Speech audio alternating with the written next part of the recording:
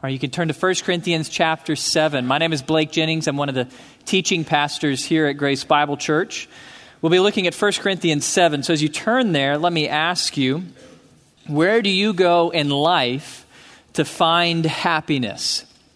What do you do in life to try to make yourself content, make yourself feel joy deep inside?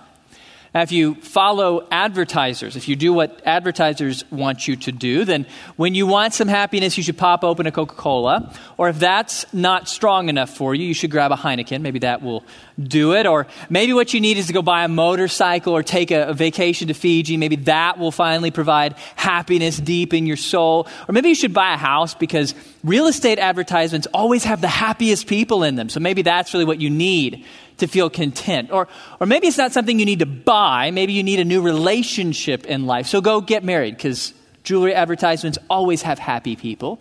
Or if you're following Facebook feeds and you're looking at the people on Facebook, then maybe what you need to be happy is a new baby because those people are always happy even though they haven't slept for like a week. Or maybe if you really want to be happy, be like this couple and get the new house and the new baby at the same time. Then you get double happiness. We live in a world that assumes that contentment is found in circumstances. That your contentment in life, your joy, your happiness in life is based on circumstances like relational status, paycheck, wealth, health. And so if you are not content at this moment in your life, what you need to do is change your circumstances. Go get a new job, enter into a new relationship, buy a bigger house. Then you will finally feel content. We live in a world that assumes that contentment comes from circumstances. And many of us believe the same thing, even if we won't admit it. We live as if contentment and joy in life is based on our circumstances. And in the church, that's particularly true of the circumstance of marriage. The Department of Labor has been tracking marital status in America for decades. And they found back in 1976 that 37.4% of American adults, so 16 and over, were single. That number has grown steadily every year until just this last August, 2014, there are 125 million single Americans. That's 50.2% of the adult population. So in America, single is the new normal. The average American is single, not married, for the first time in the history of this survey. Single is the new normal, but you wouldn't know that when you come to church. Because most churches have unintentionally created this expectation that the ideal Christian life is go to college, get a job, then get married and have kids. And that's the way that you find contentment and purpose and significance. So if you don't have that yet, keep working, keep praying, keep hoping. Maybe one day you'll get it. Now, some churches really do believe that. I have a good friend who's single in his 30s. He's been serving at a church at kind of the level we would call a deacon, so serving for years at a very high level. And he was in a meeting one day with the head pastor who did not know that he was single. And in discussing how to get men engaged in ministry in the church, the head pastor said, well, I trust single men about as far as I can throw them. Wow, really? Did you know Paul was single? So was Jesus. But you just threw all single men under the bus because a single man in his 30s, 40s, or 50s does not fit your paradigm of the ideal Christian life. Well, here at Grace Bible Church, let's just be really clear. We do not believe that there is anything wrong with being single your entire life. We do not believe that marriage is better than singleness. But we're not always the best at communicating that belief. The last couple of weeks, I've been corresponding with singles here at our church, at Grace Bible Church, to understand how do they perceive our church? How do they think we perceive them? What I found is that the singles here at Grace, they love Grace Bible Church.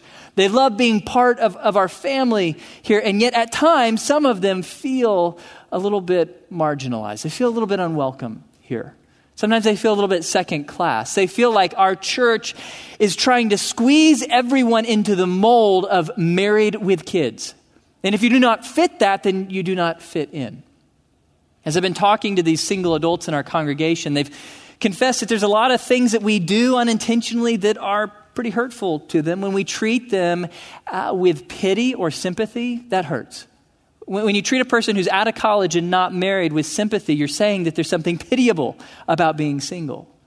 When we assume that they're lonely, that hurts. Some of them are lonely, but a lot are not. They have strong friendships in their life. And besides, in our country, there's a whole lot of lonely married people. It hurts when we assume that they have unlimited free time to help us move our furniture. So, need a couch to move. Let me just call my single friend because he's not doing anything tonight. He never is. Well, that's not true. They're incredibly busy doing significant things. They're involved in the community, in the church, in professional organizations. They're learning new skills. They're doing great things. They're not here just to move our furniture, even though they're happy to serve. It hurts single women when we say, well, Jesus just wants you to date him for a while. No, he doesn't. Jesus is not anyone's significant other. He's creator. That is wrong on so many levels. It hurts single adults when we tell them, just keep waiting. God is going to provide. Wait a minute. So you're telling me that God is not providing at this stage in my life while I'm single, and that what life is about is waiting for some future stage when finally God shows up and provides what I've always wanted. That sure sounds like you're saying that marriage is better than singleness. I think we as a church have at times unintentionally marginalized single adults in our congregation because we have lived with this unchallenged assumption that the ideal Christian life includes marriage. That if you want to find true contentment in life as a follower of Christ, you must be married and have kids. And if you don't, keep hoping and praying that one day God might provide so you can be content. Well, no, none of that's true. Because contentment is not based on circumstances. No circumstance, including relational status, is the basis of your contentment or joy in life. It's not how you find significance in life. God wants all believers to find true, lasting, deep contentment and joy in their soul, regardless of their circumstances in life. And so that leads us to our question of the morning. How do you find true contentment in life? How do you find true joy and happiness that lasts deep in your soul, no matter what stage of life you're in, no matter what your circumstances are? Where do you go to find that kind of deep contentment? Well, the Bible's clear. That kind of contentment's not easy. It does not come natural to the human race. Paul says in Philippians 4 that contentment is something we must learn. It's something you got to work at, strive for, cultivate in your heart. Contentment is something you have to teach yourself how to do. It doesn't come naturally. And so in 1 Corinthians chapter 7, Paul is going to teach us how to become content. What he's going to do is reveal to us 4 truths that can foster contentment in our lives, no matter what our circumstances are, no matter what stage of life we're in. We can have true, deep, soul-stirring joy if we will know these truths and believe them and own them. And then when we are tempted towards bitter or envy or jealousy or discontentment, we need to meditate on these truths and we can find contentment in any circumstance. So 4 truths that foster contentment that transcends any circumstance of life. First truth is not stated explicitly in 1 Corinthians 7, it's assumed. First truth that leads to contentment is that contentment begins with the gospel. Paul wrote the book of 1 Corinthians to believers, to those who have trusted in Jesus as their Savior. That's clear all the way through the book, but particularly chapter 15. Paul says, "Now I make known to you, brethren, the gospel which I preached to you, which also you received, in which also you stand, by which also you are saved." So at some point in the past, maybe a year or two before writing this book, Paul preached the gospel to these people, the good news that God loves us so much that he sent his son to die for our sins and rise from the dead so that we could have forgiveness and eternal life as a free gift. And they believed. They accepted that as true. They were saved. And as a result, contentment is now possible for them. In fact, all that Paul teaches in the book of 1 Corinthians is now possible for that audience because they have trusted in Jesus. Now, what Paul's trying to help us understand is that contentment begins with the gospel. You cannot be content in life without the good news of Jesus Christ. You see, contentment, it's going to be elusive. It's going to slip through your fingers until you know that there is a God who loves you so much that he sent his son to die for you in your place so that you could be forgiven, so that you could be saved, so that you could have life forever with God in heaven. If you want a contentment that lasts, you have to build it on a foundation of security and hope that comes through the gospel, the good news about Jesus Christ. So let me just be really direct. If you want to experience true, lasting contentment in life, if you want to have joy and happiness deep inside you that lasts through any circumstance, that begins with belief in the gospel. You must choose to believe that God's love is not something you earn. You don't earn forgiveness or eternal life by coming to church on Sunday mornings. It's a gift. It's a free gift that Jesus earned for you. By coming to earth, by living a perfect life, by taking your sins, all the bad you would ever do upon himself and dying on the cross, taking the wrath of God that you deserve, paying the full penalty of your sins, and then rising from the dead to deliver you from sin and Satan and death so that you could live with God, your Father, for all eternity. You must believe that that is true. You must say, thank you, God. Thank you for the gift of forgiveness and eternal life that Jesus purchased for me. The moment you believe that the gospel is true, contentment becomes possible for you, but not easy. For those of you who have trusted in Jesus in the past, you know that at that moment when you believe that Jesus is your Savior, God did not reach down from heaven and flip the happy switch in your life so that everything was roses all the time. It doesn't work that way. Life is still hard for us. It's still painful. It's still full of suffering this side of heaven. And so contentment is something we must build and foster and grow and learn. And Paul will teach us how in the remainder of the truths, 3 more truths that he wants to reveal to us explicitly in 1 Corinthians chapter 7. So the second truth that if you will own and believe and meditate on can lead you to contentment in any circumstance is that your circumstance has advantages. Look with me, chapter 7, starting in verse 7. Paul says, "Yet I wish that all men were even as I myself am. However, each man has his own gift from God, one in this manner and another in that. But I say to the unmarried and to widows that it is good for them if they remain even as I. But if they do not have self-control, let them marry. For it is better to marry than to burn with passion." Paul was a single man at this point in his life. He might have always been single, or maybe he was married and his wife died, or his wife left him when he converted to Christianity. We don't know. We just know that at this point he is single, and he connects his singleness to some gift in verse 7. So what is this gift of singleness? I had a friend who wasn't married till later in life who always used to say, well, this is the gift that no one wants. Well, no, that's not true. Paul really wanted this gift. He was really glad he had this gift of singleness. So what is it? Well, it does not appear to be a spiritual gift in the traditional sense because it does not appear in any of the lists of spiritual gifts elsewhere in Scripture. And it doesn't appear to just be a physical thing like a lower than average sex drive. As best we can tell, this gift of singleness seems to be a supernaturally strong focus on the mission that God has given you uniquely in life that makes all other things feel small by comparison. So all earthly attachments like marriage are pale in comparison to the mission God has given you to accomplish. Paul was passionate to plant churches in the Gentile world. That was the mission God had given him. And that mission trumped everything else so that marriage wasn't really even on his radar. Now, that doesn't mean that Paul wasn't attracted to women. It does not mean that Paul wasn't lonely at times. It's just that his mission of planting churches made all of that stuff seem small by comparison. Now, how do you know if you have the gift of singleness? I get that question from time to time. How can you tell? Well, I don't know. There's no test in the Bible to figure out if you have the gift of singleness. I can say, I think at least, is my opinion, if you strongly desire marriage and sex, probably you don't have the gift at least yet. What's really interesting, though, in the verses we read is not what Paul says about this gift of singleness, though, in verse 7. What's interesting is verse 8, where Paul says, without apology, that to remain unmarried, to remain single, is better than getting married. Why does he say that? Why does Paul tell us that singleness is better than marriage? He gives you the answer starting in verse 32.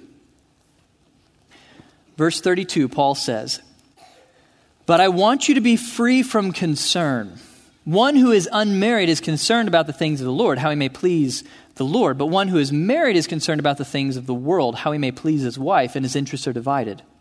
The woman who is unmarried and the virgin is concerned about the things of the Lord, that she may be holy both in body and spirit. But one who is married is concerned about the things of the world, how she may please her husband. This I say for your own benefit, not to put a restraint upon you, but to promote what is appropriate and to secure undistracted devotion to the Lord. Now, Paul is not saying that singleness is always better than marriage. What he's doing is speaking to a culture that assumed that everyone should get married, especially if you were a Jew. If you were a Jewish man in your 30s in Paul's day and you were not married, people assumed something was wrong with you. You're weird if you're not married. And Paul says, no, that's not true at all. Singleness is actually good. Singleness has great advantages. One greatest of all advantage, singleness affords you the opportunity for undistracted devotion to the Lord. Those of you who are married know what that's about. It's not hard to explain that one. When I was a single man, I had great quiet times. Any time of day, I could open the Bible, I could read it. I could sit in my chair, I could have my coffee, I could have wonderful, uninterrupted time in the Word and in prayer. Now I'm married and I have 2 5-year-olds running around the house. So I have not had an uninterrupted quiet time in longer than I can remember.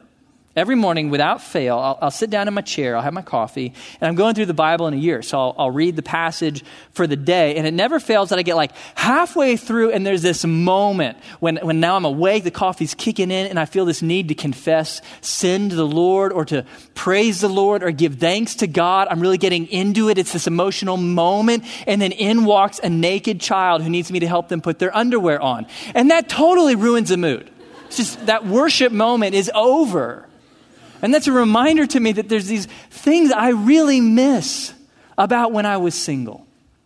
That has taught me that every stage of life has its advantages and disadvantages. Every stage of life has its pleasures and pains. And as a result, there is no ideal stage of life where everything is finally perfect and satisfying. Most people in this world don't understand that. They assume that there is some stage that they are working towards, that when they get there, finally life will be everything they wanted it to be. If I can just get to that stage, then I will be happy, then I will be content. So high schoolers, they assume that stage is college. I just can't wait to get to college, then life will be perfect. College students assume it's graduation. Can't wait to graduate, get a job, get paid, then life will be perfect.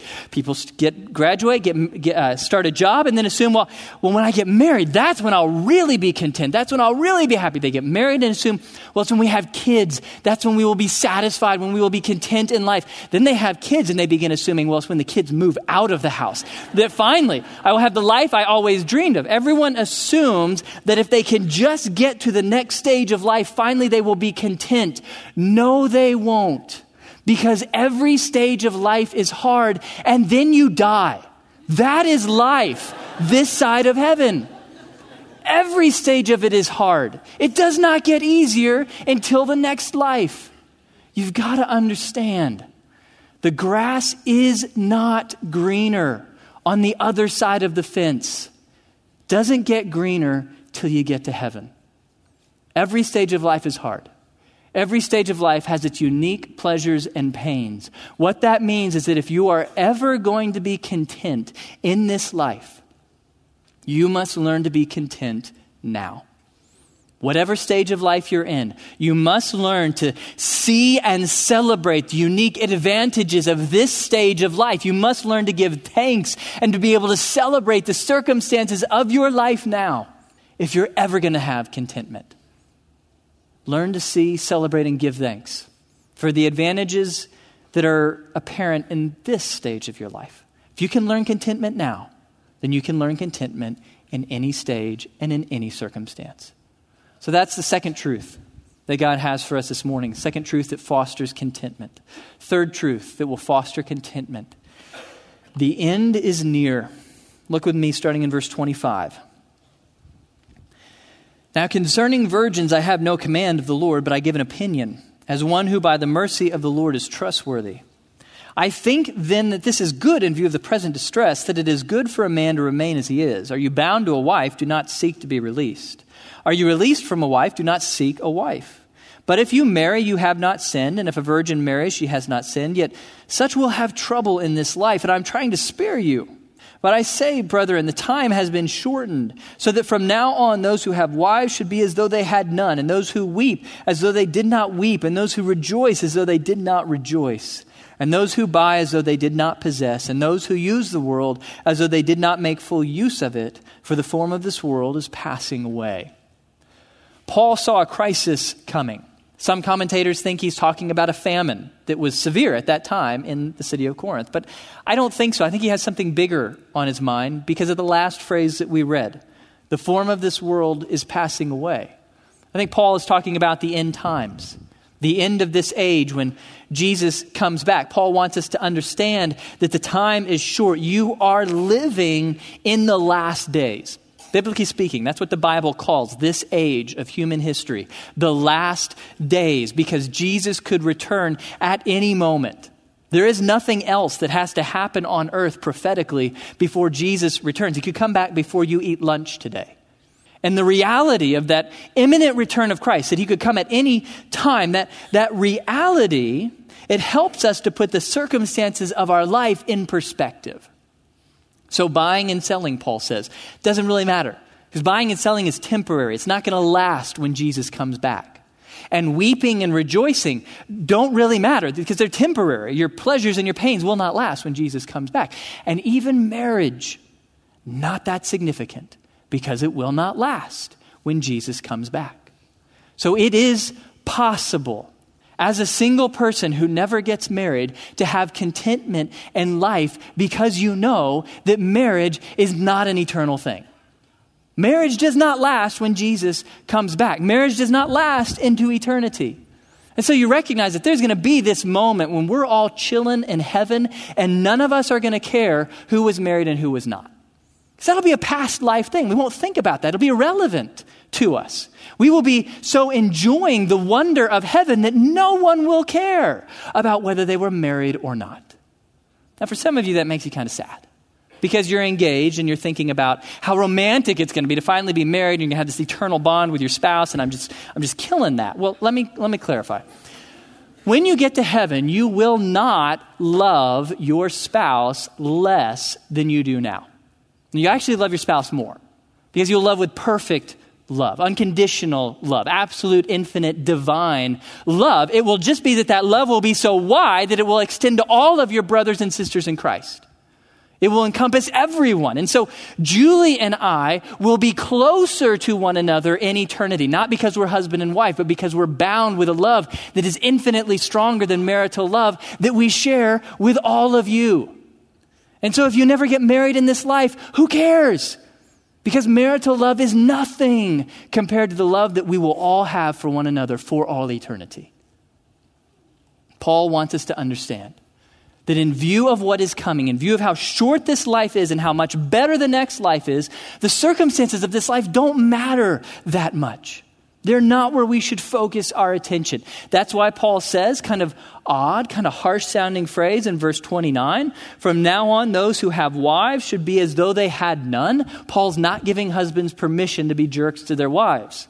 What Paul is saying is that we in marriage, we need to live with this mutual understanding that marriage is temporary. It will not last. And so it is not that which defines our identity or our significance or drives our contentment in life. Because identity and significance and contentment, they must be built on eternal things, and marriage is not eternal.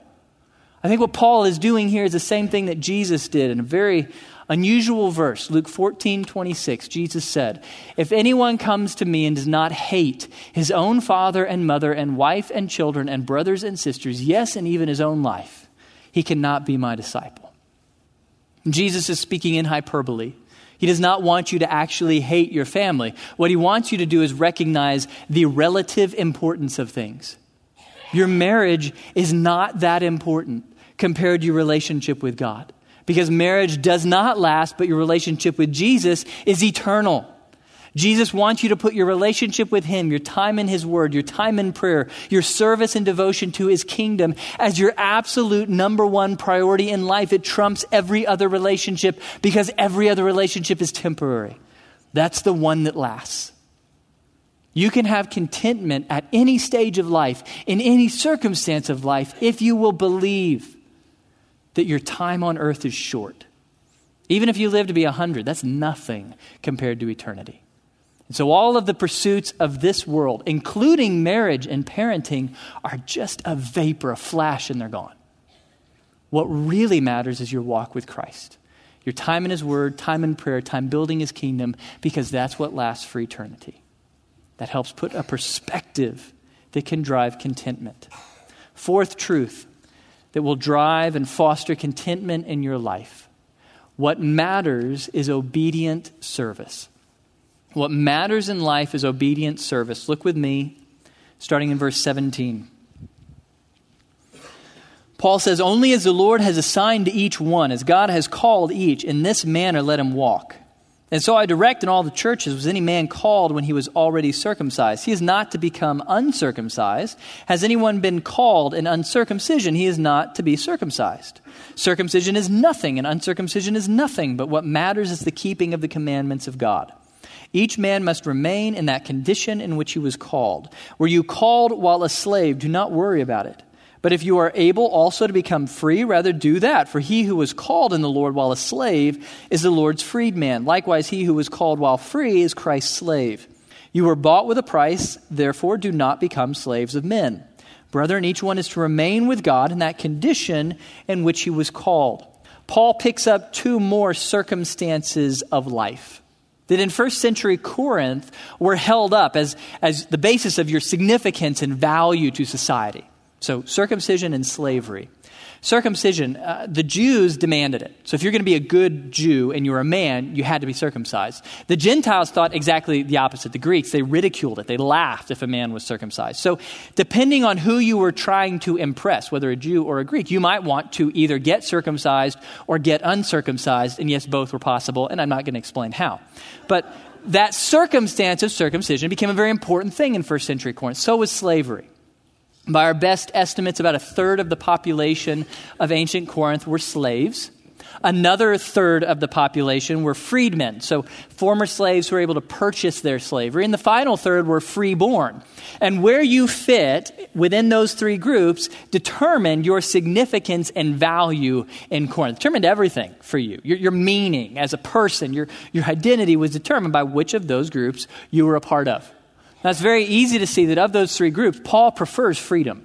If you can purchase your freedom from slavery, Paul encourages you to do that. It is easy to show from 1 Corinthians and from the book of Philemon that Paul was anti-slavery, and yet he was also a realist.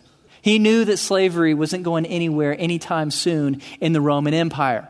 And so that meant that there would be slaves in churches, and Paul wanted those slaves to know that the fact that they're slaves does not determine or lessen their identity or significance, nor does it prevent them from finding true contentment in life.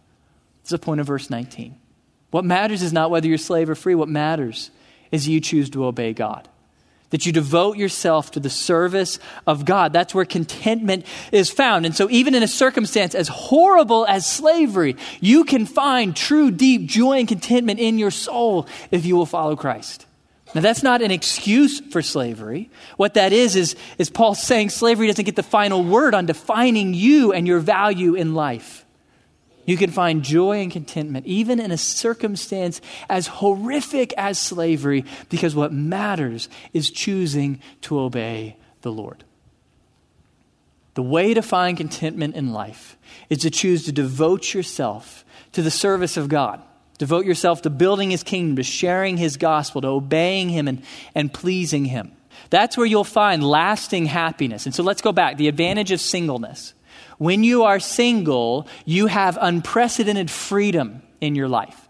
But Paul wants you to understand, if you want to find contentment, if you want to find happiness, you need to understand, you as a single are not free from obligation. You are free for service. That's how you find joy in the single life. You dedicate this freedom to the service of God. If you will devote yourself to him, then you will find a deep and lasting joy and happiness in life. That's really the catch-22 of happiness. It's true for all of us, married, single, all of us. It's a catch-22 for happiness. If you chase happiness, if you chase after happiness by focusing on your desires, trying to satisfy those desires, you will never find it. Happiness will elude you. It will slip through your fingers. You'll be happy for a moment, but contentment will not last. If you will instead choose to chase the Lord, devoting yourself to his desires, to pleasing him, then happiness will find you. Joy will find you. Contentment will find you. It's a catch-22. You cannot find happiness by chasing after it. You can only find it by chasing after the Lord. You chase after him, you devote yourself to serving God, and true lasting contentment will find you. And so as the men go back to prepare communion, let me just be very practical, very specific about what this looks like in life. If you want to find contentment that lasts, joy deep down in your soul that can weather any circumstance, then first you got to avoid sin. You see, sin poisons contentment. Sin makes you happy for a moment. That's always the promise of sin. Makes you happy for just a moment, but then it steals your joy and it prevents contentment in your life. And so you have to say no to sins like envy and pride and selfishness and lust. All of those things, if you give in to them, they will rob you of contentment. So you have to say no to sin, but it's not enough to just run away or say no to bad stuff in your life. You also have to run towards that which is good. You've got to run towards that which is good in life. You've got to find your place to serve the Lord and to build his kingdom. You got to discover how God has gifted you, how he has crafted you uniquely to build his church, to share his gospel. You got to find that place on earth that God designed for you to fill, for you to serve. And you got to devote yourself to it. You got to pour your time and your attention into building the kingdom of God in line with your spiritual gifts. And then you will find joy. You will find true satisfaction. So I was where many of you were or are right now. About 16 years ago, I graduated from A&M, and I moved up to Washington, D.C. I left all of my friends and all of my family. I didn't know anyone up there. So I moved halfway across the country to take a job that I discovered within about 3 weeks of starting my job that I hated it. That it was awful. It was not at all what I had hoped. It was really, really stressful. A company that was failing. I really disliked this job, but I had debt in my life, so I couldn't quit the job. And so life was really painful. Life was really unfortunate for me at that time, and yet I was incredibly content. Because God gave me an opportunity when I moved to D.C. to start an inductive Bible study at a little Bible church there. And that's kind of what God designed me to do. Teaching, that's my thing. And so I would go to work and hate it. It was awful. But then I would leave and I would grab a quick bite to eat, and I'd go to Barnes & Noble and grab a latte and a table and prepare a Bible study. And I loved it. I felt as much contentment at that stage of my life as I ever have, even though circumstances were awful. I had incredible joy deep down in my soul because I had found the place on earth I was designed to serve. You find that place where God designed you to serve, you to build his kingdom, to share his gospel. You pour yourself in it. You devote yourself to building the kingdom of God, to serving Jesus, and you will find a joy, a happiness, a satisfaction deep in your soul that will transcend any circumstance. Contentment really is possible. Any stage of life, any circumstance of life, if you will begin with the gospel. If you will believe that there's a God who loves you, who sent his son to die for you and rise from the dead so that you could have peace and love and eternal life as a free gift. Begins with the gospel. You can have contentment if you will choose to believe that your circumstance, your stage of life right now has unique and compelling advantages. If you will learn to see and celebrate the advantages of your stage of life right now, you can have contentment. You can have contentment if you will choose to believe that the end is near. That all the things that you want in this world, even really good things like marriage and kids, are temporary. They don't last. They're but a vapor and then they're gone. If you'll believe that this life is short compared to eternity, if you will devote yourself to a relationship with God, the one relationship that lasts, that really means something, then you can discover contentment in any circumstance of life. And if you will devote yourself to serving the Lord, running from sin, running towards the mission that he crafted you to fulfill, if you will devote yourself to that mission, if you will devote yourself to building God's kingdom and sharing his gospel, you will find a joy, a contentment, and a happiness deep in your soul that can transcend any circumstance of life. This morning, we have the privilege of getting to celebrate particularly that first truth on the board by taking communion together. As the men pass the elements, what I ask you to do while the elements pass is to just give thanks for a moment. That God has made it possible for you to have contentment and joy in life. But it wasn't easy. The cost for God to make it possible for you to have peace and contentment was the life of his own son. Jesus had to die so that you could be happy, so that you could have joy, so that you could have contentment for eternity. So I want you to spend a moment to give thanks to God that he loves you so much that he sent his son to die for you and rise from the dead so that you can have peace and joy forever as an absolutely free gift. Let's give thanks.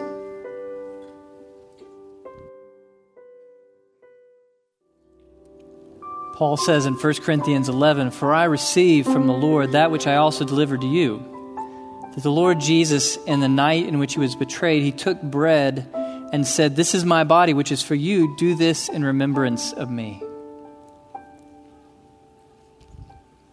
In the same way, he took the cup also after supper, saying, 'This cup is the new covenant in my blood. Do this as often as you drink it in remembrance of me.'" Heavenly Father, we give you thanks. We praise you and we thank you that we do not have to wait for you to provide, because you already have. You've provided the one thing we really need. You've provided your own Son, who died for us and rose from the dead so that we could have eternal life and forgiveness and peace and hope and salvation. Lord, we are rich because of Jesus. How we praise you and thank you that eternal life and forgiveness, those are not things that we need to hope for or wait for. They're things we already have because Jesus died for us and rose from the dead. We thank you for your Son, and we pray that as we look at him, as we look at what he has done, we pray that you would help us to become content, to discover a joy, a deep happiness within us that can transcend any circumstance.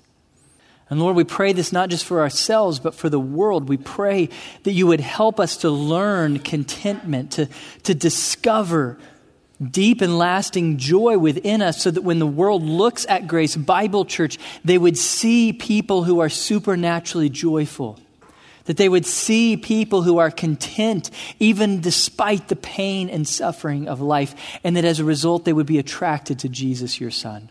I pray that we would be a place that attracts the world to your Son, Jesus Christ. I pray, help us to walk in contentment and joy this week, all for the name, glory, and renown of your Son and our Savior, Jesus Christ. Amen. God bless you guys.